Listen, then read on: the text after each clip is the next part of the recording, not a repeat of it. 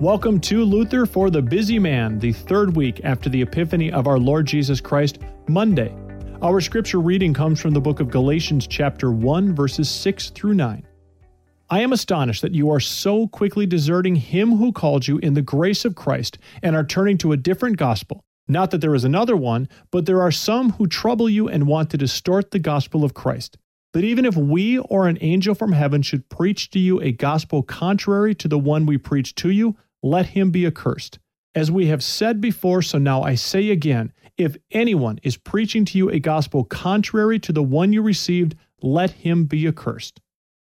Our scripture lesson comes from the book of Colossians chapter 1, verse 23.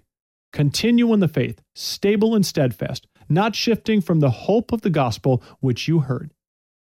The gospel is the beginning, middle, and end of all that is good and our one source of salvation.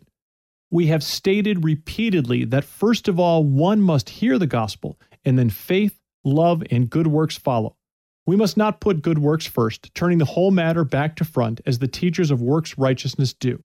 The gospel is a good report, discourse, and proclamation of Christ, announcing that he is nothing else but pure goodness, love, and grace. Such a report could not possibly be made concerning any other human being or any of the saints.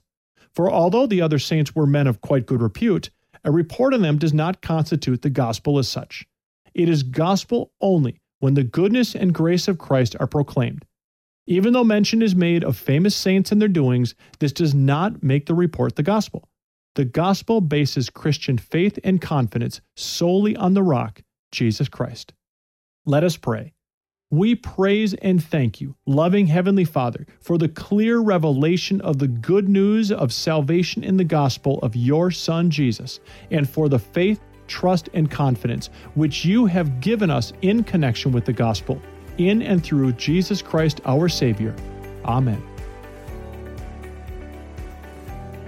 Find the print version of the Luther for the Busy Man daily devotional at ambassadorpublications.org. Luther for the Busy Man is produced by the Free Lutheran Bible College and Seminary in Plymouth, Minnesota. Visit flbc.edu to learn how you can start here, go anywhere, grounded in God's Word.